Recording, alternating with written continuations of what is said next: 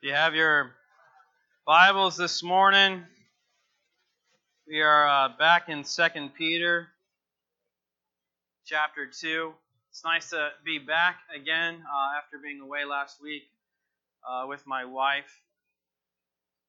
Thank you, Bob, for preaching and for everybody else who helped in making sure everything was done, getting the worship team together, the music, we didn't have a regular sound guy in the back, but we're back to normal. But thank you for continuing to support this church. It's always good to be back. It was actually awkward sitting and listening again rather than being up and preaching. And so I listened. The sermons are up online. You can go and listen to them. I was able to listen to Bob's sermon last week, talking about God's blueprint for church, what church is, how it works, and I'm thankful for that.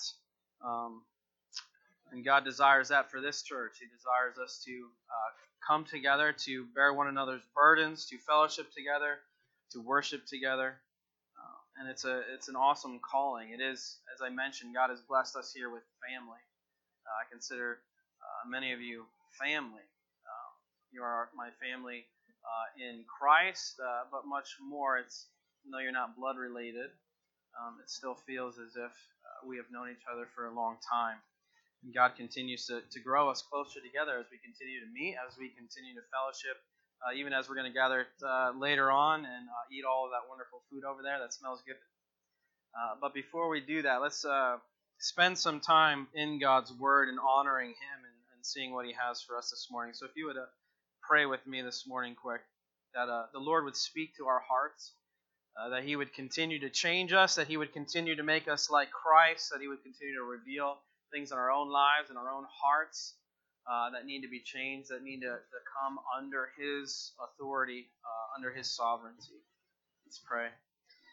Father, we thank you this morning. We thank you as we prayed earlier for your Spirit that is in this place. We thank you for the gift of the Comforter that you have given us. We thank you that He provides understanding, that He gives us knowledge and wisdom and insight as we look at your Word, as we look at the truth of your Word. We thank you for that. Pray that you would give us wisdom this morning, give us understanding as we look further into 2 Peter and what he is telling the churches of Asia Minor. Father, continue to move in this place, continue to move in our hearts, and I pray that you would continue to bring in the people in this community, our family, our friends, acquaintances, people that we just met. Give us a boldness to speak the truth in love. Give us a boldness to proclaim your gospel. And I pray that you would increase our numbers, not for our glory, not to say, look at how big we are, but look at how big our God is. Look at what He's doing. Look at how He transforms lives. Father, we look forward to the day when we get to meet you face to face. So then, continue to work in us, that we would remain faithful. Strengthen us, Father. Encourage us this morning. We ask this in Jesus' name. If I just ask someone in the back, can you close the other door, please? A quick overview of where we have been, where we are continuing to go. We are in 2 Peter chapter 2. This morning we started weeks ago in 2 Peter chapter 1. Peter talking to the churches, 5 churches in Asia Minor, concerning things that were on his heart, concerning things he wanted to let them know before he was leaving, before he was to be killed, to be executed. He wanted them to be able to bring these things to remembrance. And so I never get tired of hearing this passage, so I would like to read it again this morning. But he tells them it is his divine power, talking about God's divine power, has granted to us all things that pertain to life and godliness, through the knowledge of Him who called us to His own glory and excellence, by which He has granted to us His precious and very great promises, so that through them you may become partakers of the divine nature, having escaped from the corruption that is in the world because of sinful desire. What a great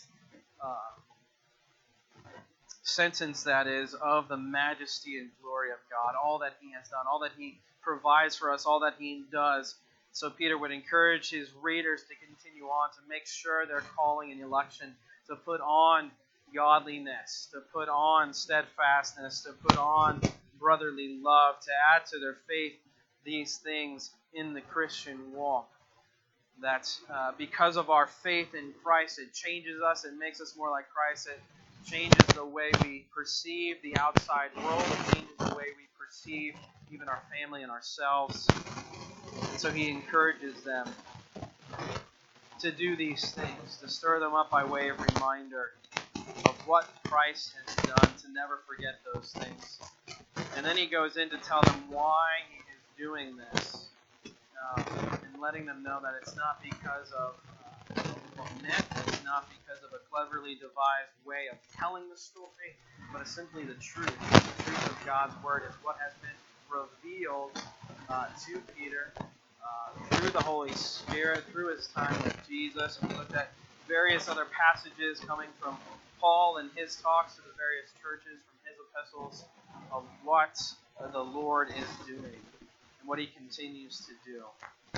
And Peter, we looked at 2 weeks ago, is doing this, telling them of the assurance of the Scriptures of God's Word, that when we read this, it's not by man's own interpretation, but it is men being borne along by the Holy Spirit to write these things for our benefit, so that we have the very words of God before us, that we can put our faith in these things and trust in these things.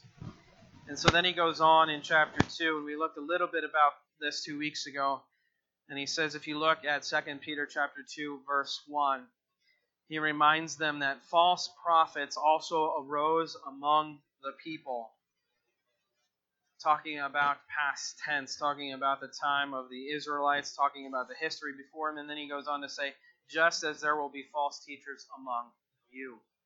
That it wasn't some new thing that they were going to be engaged in, but he was telling them to be on guard, to warn them of what was to come, of being a good shepherd and letting them know, look, you guys need to focus on the things that have been taught, on the righteousness that comes from Christ, so that when you hear other things, sometimes good things, but it doesn't line up with God's Word, you will be able to tell the difference and you won't be led astray. So he says, just as there will be false teachers among you who will secretly bring in destructive heresies, even denying the master who bought them, bringing upon themselves swift destruction. And many will follow their sensuality, and because of them the way of truth will be blasphemed. And in their greed they will exploit you with false words. Their condemnation from long ago is not idle, and their destruction is not asleep. And so we looked at a few passages in the Old Testament of some of the things of false prophets rising among the people, and what would happen to those false prophets, that God had talked to Moses and instituted these laws for the Israelites, so that if somebody were to speak falsely about God, that his punishment would be execution. That they would put him to death for speaking wrongly about the Lord, or for leading people astray from the Lord, saying, I have heard a new word from the Lord, and he has told me to do this, to follow after these gods. Anyone that leads you astray from the truth of the gospel, do not listen to him. And so we ended in the book of Deuteronomy, and I said we were going to look at one other instance in the Old Testament of false prophets, and then we were going to go to the New Testament and look at some of the things that they were dealing with, the false teachers that arose among them, the things that Peter is talking to his readers here, the things that Paul will tell his readers as well to the various churches of being on guard. And so, if you have your Bibles this morning, if you want to turn to Jeremiah chapter 23, starting in verse 16. The book of Jeremiah, chapter 23, starting in verse 16.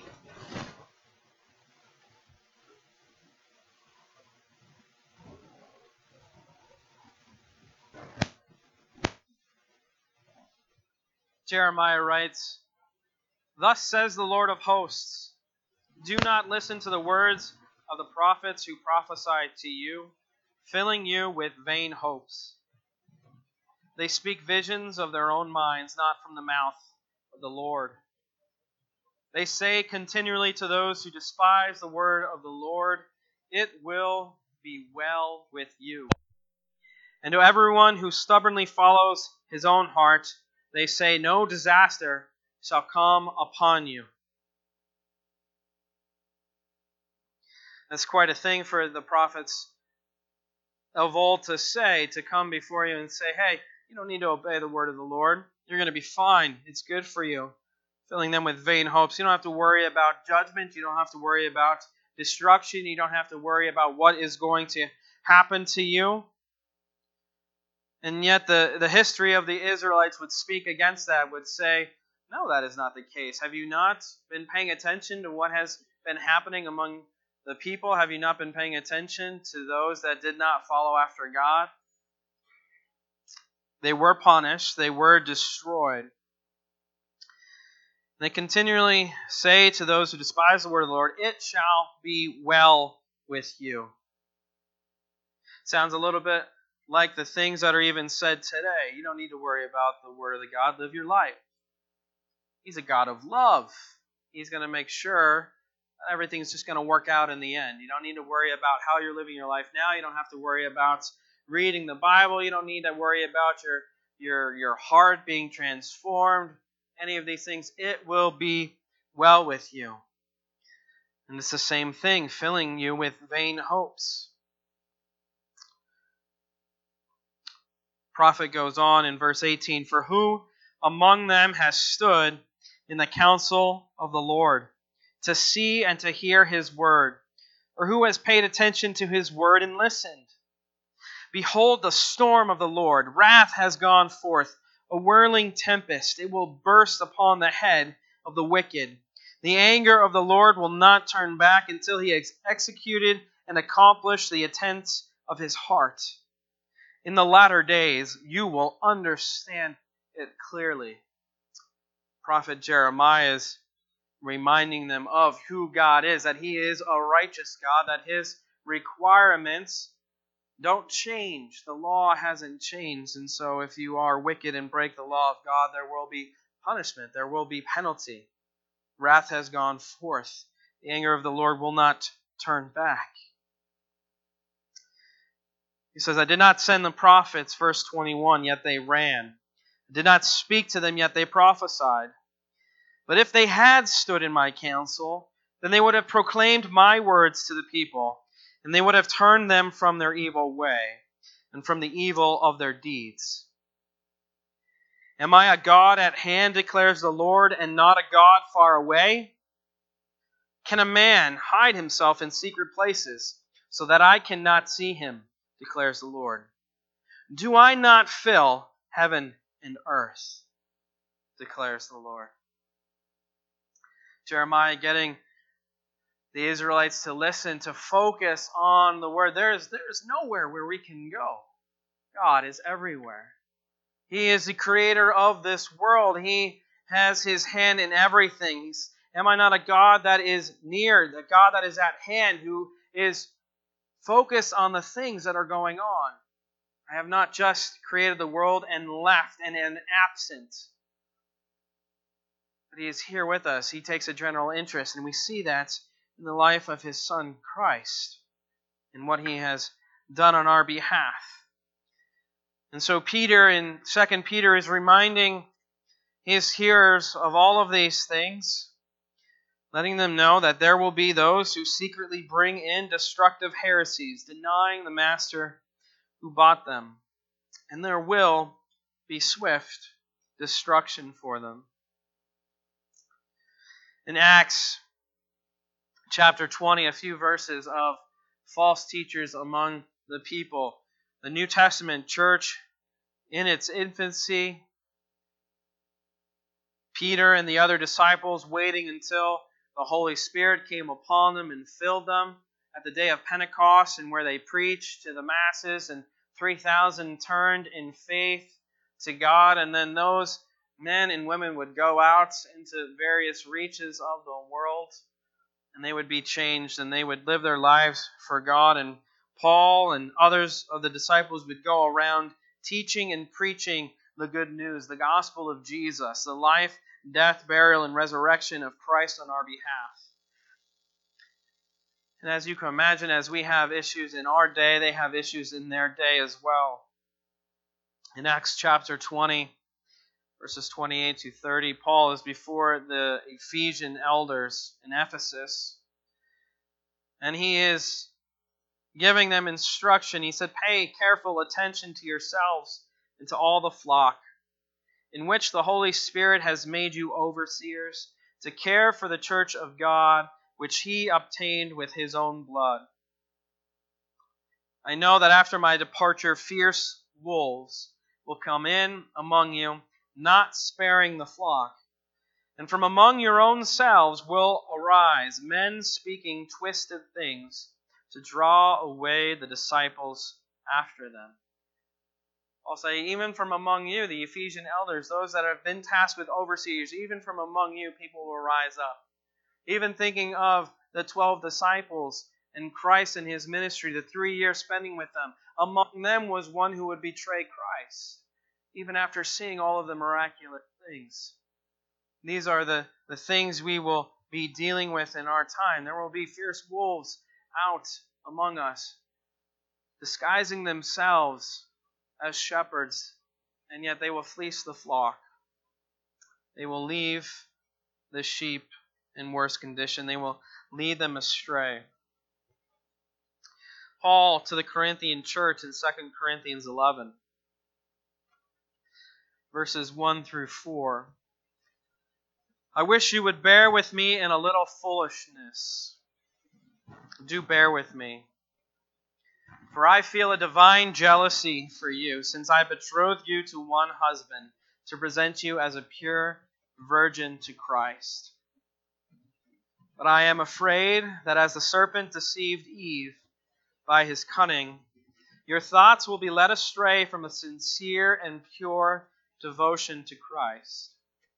For if someone comes and proclaims another Jesus than the one we proclaimed, or if you receive a different spirit from the one you received, or if you accept a different gospel from the one you accepted, you put up with it readily enough."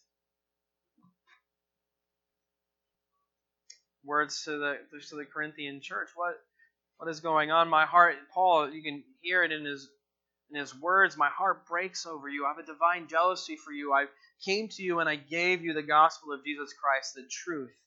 And on that we stand. I have not gone away from it. I haven't spoken a different gospel, but there are some that come in and they do this, and I feel that you will just go along with the flow.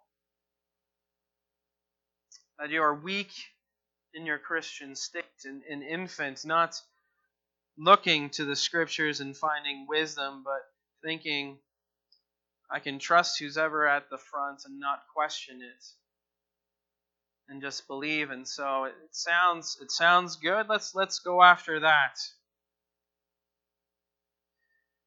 He said, you put up with it readily enough. That is not what Paul is looking for. Paul is admonishing in them. Don't follow a different gospel. Don't be deceived. Don't be led astray. To the Galatian church, Galatians chapter 1. Found a theme within the churches of the New Testament. You have the Ephesian church, you have the Corinthian church, you have the Galatian church. Galatians chapter 1, verses 6 through 9. I am astonished that you are so quickly deserting him who called you in the grace of Christ and are turning to a different gospel. Not that there is another one, but there are some who trouble you and want to distort the gospel of Christ.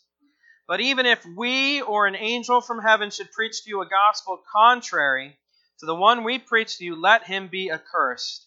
As we have said before, so now I say again, if anyone is preaching to you a gospel contrary to the one you received, let him be accursed. Paul is adamant to the churches that he preach the gospel and to stand firm in their faith of the truth of Christ and all that he has done. The same thing Peter is doing here. To be on guard. There will be many that will follow their sensuality, and because of them, the way of truth will be blasphemed. That the name of Christianity gets a bad rap because there are those that people think represent true Christianity, who are living out lies in their life, who are living out the evils of the world, yet presenting themselves as true believers. And the name of Christ is blasphemed. The way of truth is blasphemed. And it's because of their greed that they do these things. In their greed, they will exploit you with false words. They will give you what you want to hear. And they won't tell you the truth of what is to come, but they will just lead you on. Whisper in your ear, you're fine. Don't worry. Live the life you want to live. God loves you.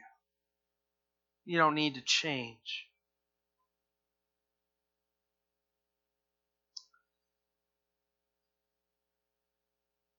Paul would say the same thing to the Romans. He would charge other men of God in the same way. He would tell Timothy in 1 Timothy these things, to not fall into temptation. He would continue on in 2 Timothy. Tell them this, 2 Timothy chapter 4, verses 1 through 5. I charge you in the presence of God and of Christ Jesus, who is to judge the living and the dead, and by his appearing in his kingdom, preach the word. Paul telling Timothy in 2 Timothy chapter 4, preach the word. Be ready in season, out of season. Reprove, rebuke, exhort with complete patience and teaching, not being like the other people of the day, not saying nice things, not whispering things that people want to hear. And he tells them, for the time is coming when people will not endure sound teaching. People don't want to sit down and hear a rebuke from the Lord. They will not endure sound teaching. They will not sit under the Word of God, listen to it being exposited of what the Lord wants us to hear, of how when we live our lives according to Scripture, it changes us. When we hear the Word of God, it changes us. They will not endure sound teaching, but having itching ears, they will accumulate for themselves teachers to suit their own passions. So the things that they are happy about, the things that they desire, they're going to say, I'm going to go to somebody who's going to tell me those types of things, that I can continue to follow my passion, what I want, when I want, and not have to worry about being held accountable.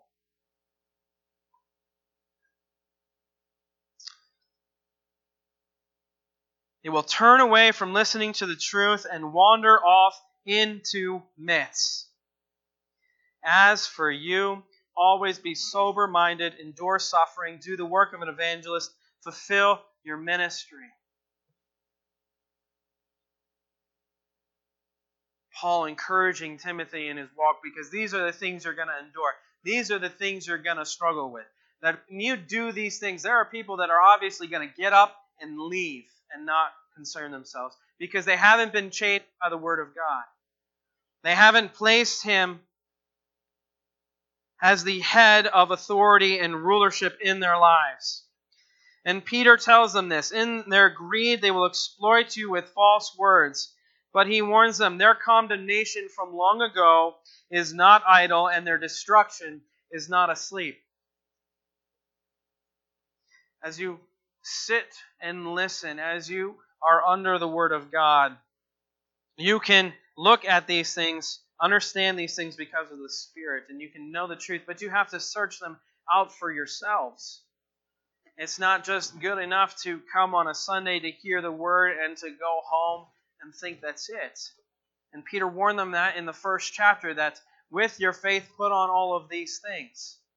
Godliness, self-control, brotherly love, that as you do these things, as you grow in these things, you will not fall. You will not be led astray. You will not fall into these temptations. You will not listen to unsound teaching, listen to heresies, listen to things that are heretical coming from people that claim to be a Christ follower. And Peter tells them this. In 2 Peter chapter 2, verse 4, he goes on to tell them why these things are the way they are. And he says to give them a warning, to not be fooled, to not be led astray, to think that God will not bring about judgment, but He will. He goes on in verse 4, "For if God did not spare angels when they sinned, but cast them into hell, and committed them to chains of gloomy darkness, to be kept until the day of judgment." For if God did not even spare the angels, first thing. If He did not spare the ancient world, second thing. But preserved Noah, a herald of righteousness, with 7 others, when He brought a flood upon the world of the ungodly. If by turning the cities of Sodom and Gomorrah to ashes, He condemned them to extinction, making them an example of what is going to happen to the ungodly. And if He rescued righteous Lot, greatly distressed by the sensual conduct of the wicked. For as that righteous man lived among them day after day, he was tormenting his righteous soul over their lawless deeds that he saw and heard. And the Lord knows how to rescue the godly from trials and to keep the unrighteous under punishment until the day of judgment. Peter goes into this list to encourage them. Same lines along in the beginning. I haven't come to you with cleverly devised myths. I'm not coming to you with partial truths. I'm not coming to you to things that I just thought up in my mind. But as you go and you read the Old Testament, as you read the Word of God, these things actually happened. They actually came to pass. And God hasn't changed. So don't be deceived. Don't be fooled. He is still a God of judgment. So He began with the angels. He began with the realm that we cannot see, the spiritual realm, the angels, the cosmic.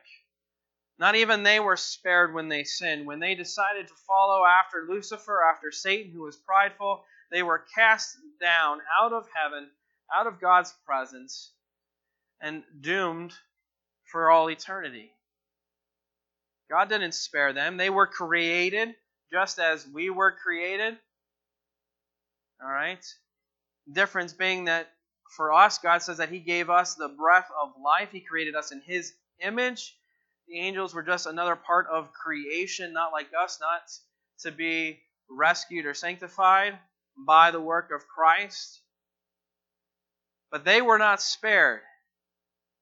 They were not spared the judgment upon them because of their sin. And he goes on to say that even the ancient world, remember back to the time of Noah, remember back to that time in Genesis. In the book of Genesis, as you go through, there comes a point in the early chapter. I'll get you the reference in Genesis chapter 6, verses 5 through 8. It says this. Genesis 6, chapter 6, verses 5 through 8.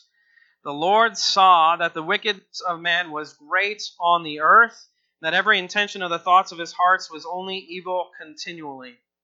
And the Lord regretted that He had made man on the earth, and it grieved His heart. Imagine, when you read the book of Genesis, you begin in Genesis 1, and God is in the act of creating, and He looks at all of creation, and He says, it is good. And now you have here, in Genesis 6, he's saying, I'm sad that I even created man. Grieved his heart. So the Lord said, I will blot out man, whom I have created from the face of the land, man and animals and creeping things and birds of the heavens, for I am sorry that I have made them. But Noah found favor in the eyes of the Lord. And so we have the story of Noah and his family.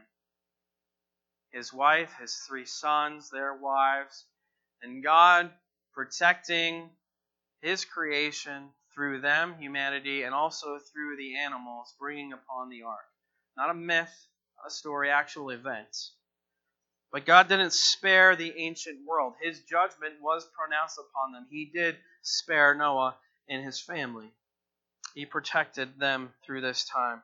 He goes on to say, not only do you have cosmic judgment, not only do you have worldwide judgment, but you also have localized judgment. He gives the story of Sodom and Gomorrah,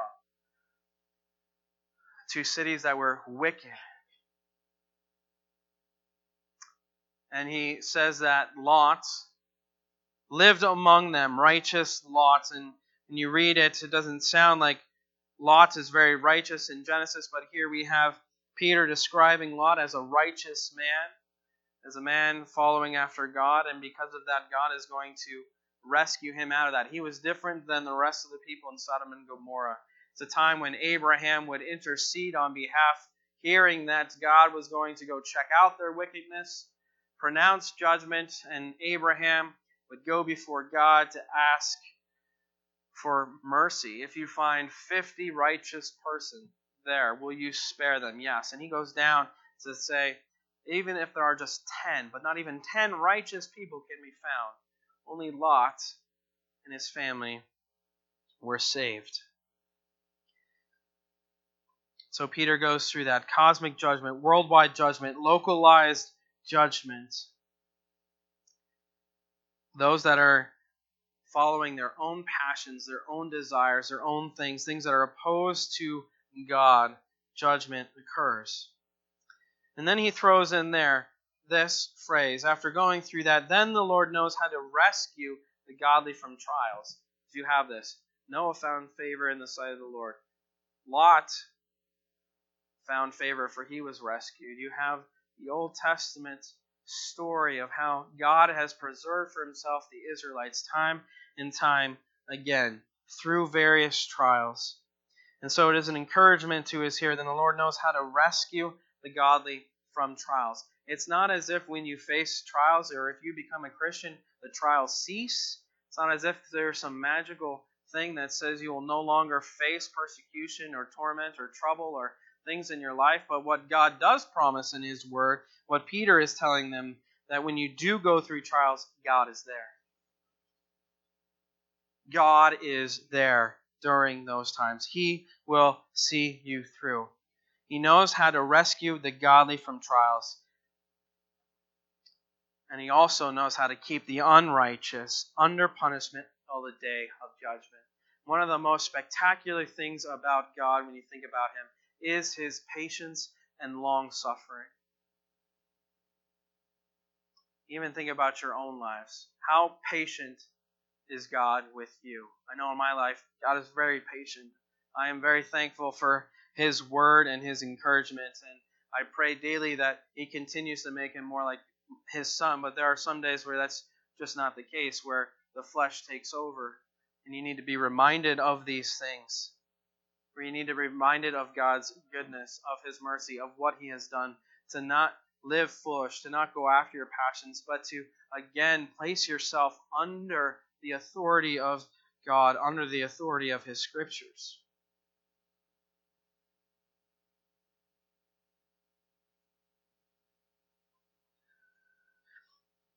We don't have time this morning to continue on in Peter's telling of what is going to happen. And so next week we'll continue to look at what Peter has to say. But what he is telling them is, as you endure trials, remember God is with you. As you look out among the people that you are in fellowship with, the people that you are surrounded with, the world in which you live, obviously you see sin. You see people living out lives opposed to God. You see these things that you know are wrong, and yet people revel in it. People endure it. People love it. People want to get other people involved in it. They want to bring them to their side, and yet he is saying, look, you continue to keep your eyes upon God. Keep your face turned towards Him. Don't worry about them. God will take care of them. He knows how to rescue the godly from trials. And He also knows how to keep the unrighteous under judgment. But the great thing that we need to be reminded of this morning, and as we looked at and talked about in our Advent, that God has sent His Son to be our peace. And so the great news, the good news this morning, that is, if you are on the other side, if you know others that are on the unrighteous side, those that are opposed to God, He is patient and long-suffering, and there is still time for them to be redeemed, for them to find peace. And I pray that our hearts would be turned towards that this morning, that we would desire peace, that those in our families that might make fun of you, that might ridicule you, that might not understand why you live your life for God.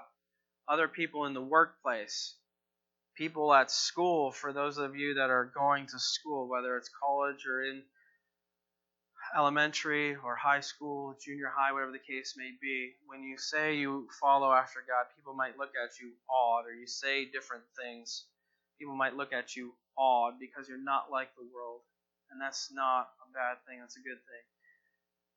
The thing to remember is keep your eyes focused on God and continue to pray that He would change hearts towards Him, that the gospel would continue to go forth. Let's pray this morning. Father, we thank You for Your word. We thank You for even the admonition from the men who You borne along through Your Holy Spirit to give us Your words, to give us Your heart, to give us understanding in who You are and how You operate and how You continue to work in Your goodness and Your mercy. We thank You this morning even for Your patience in our lives, Your long-suffering. We pray that You would continue to work in our hearts, to move us so that we would remain, as Peter is encouraging the people, to remain godly, to remain holy, to not be taken away, to not be fooled by wise words, to not be led astray to a different gospel, to a different word, to not be led astray by those who are greedy for their own gain, who care not about You, to those who blaspheme Your name, even though You have done this great and wonderful thing in providing a way for us to know the Father, to have that relationship that was marred in the beginning because of Adam's sin, but that it's restored because of Christ's work. Father, I pray in our own hearts that You would encourage us as we prayed before. Give us boldness to speak the truth. Give us boldness to preach the gospel to our family, to our friends, to people at work. Father, give us divine appointments to glory in Your name at what You have done. It's not by our works, it's not by our hands, but it's because of Christ's already completed work. Moving in and through us, Father. Change us this morning. Change those around us. Preserve us through our trials. We ask these things in Jesus' name. Amen.